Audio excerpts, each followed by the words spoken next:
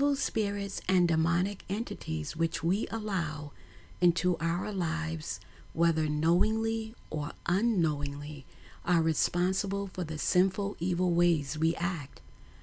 Unfortunately, we think it's us acting out this way, but it's actually unseen evil forces causing us to do evil works.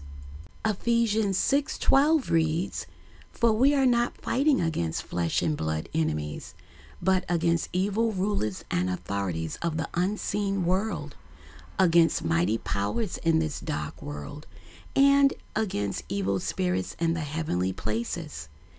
It's these same evil forces that are influencing people to do all kinds of evil works. They're influencing people to turn their back on a holy, righteous God.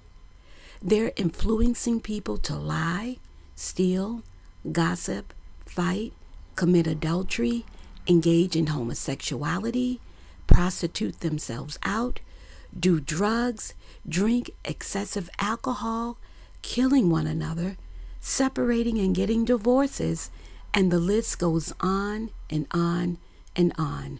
The list is absolutely endless. They're also influencing people to change their genders. There should be only two genders, male and female. Anything other than that, the devil himself has created, causing nothing but utter chaos and confusion. There is no confusion when it comes to God. There is no confusion in the Almighty God, Jesus his Son, and God's Holy Spirit. God made them male and female from the very beginning, says Mark chapter 10, verse 6.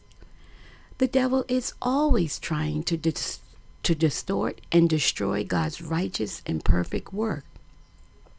I'm so glad in Ephesians chapter 6, verse 10 through 18, God has provided for his children spiritual weapons to fight these evil spiritual forces in the unseen realm. Jesus Christ has given us authority over all the power of the enemy. In Luke chapter 10, verses 19 through 20, which reads, "Look, I have given you authority over all the power of the enemy, and you can walk among snakes and scorpions and crush them. Nothing will injure you. But don't rejoice because evil spirits obey you. Rejoice because your names are registered in heaven." Now that is the word of the Lord. But please take note, if you're not subject to God, abiding in God and doing his will, then these evil, spiritual, demonic forces in this dark world will not be subject to you.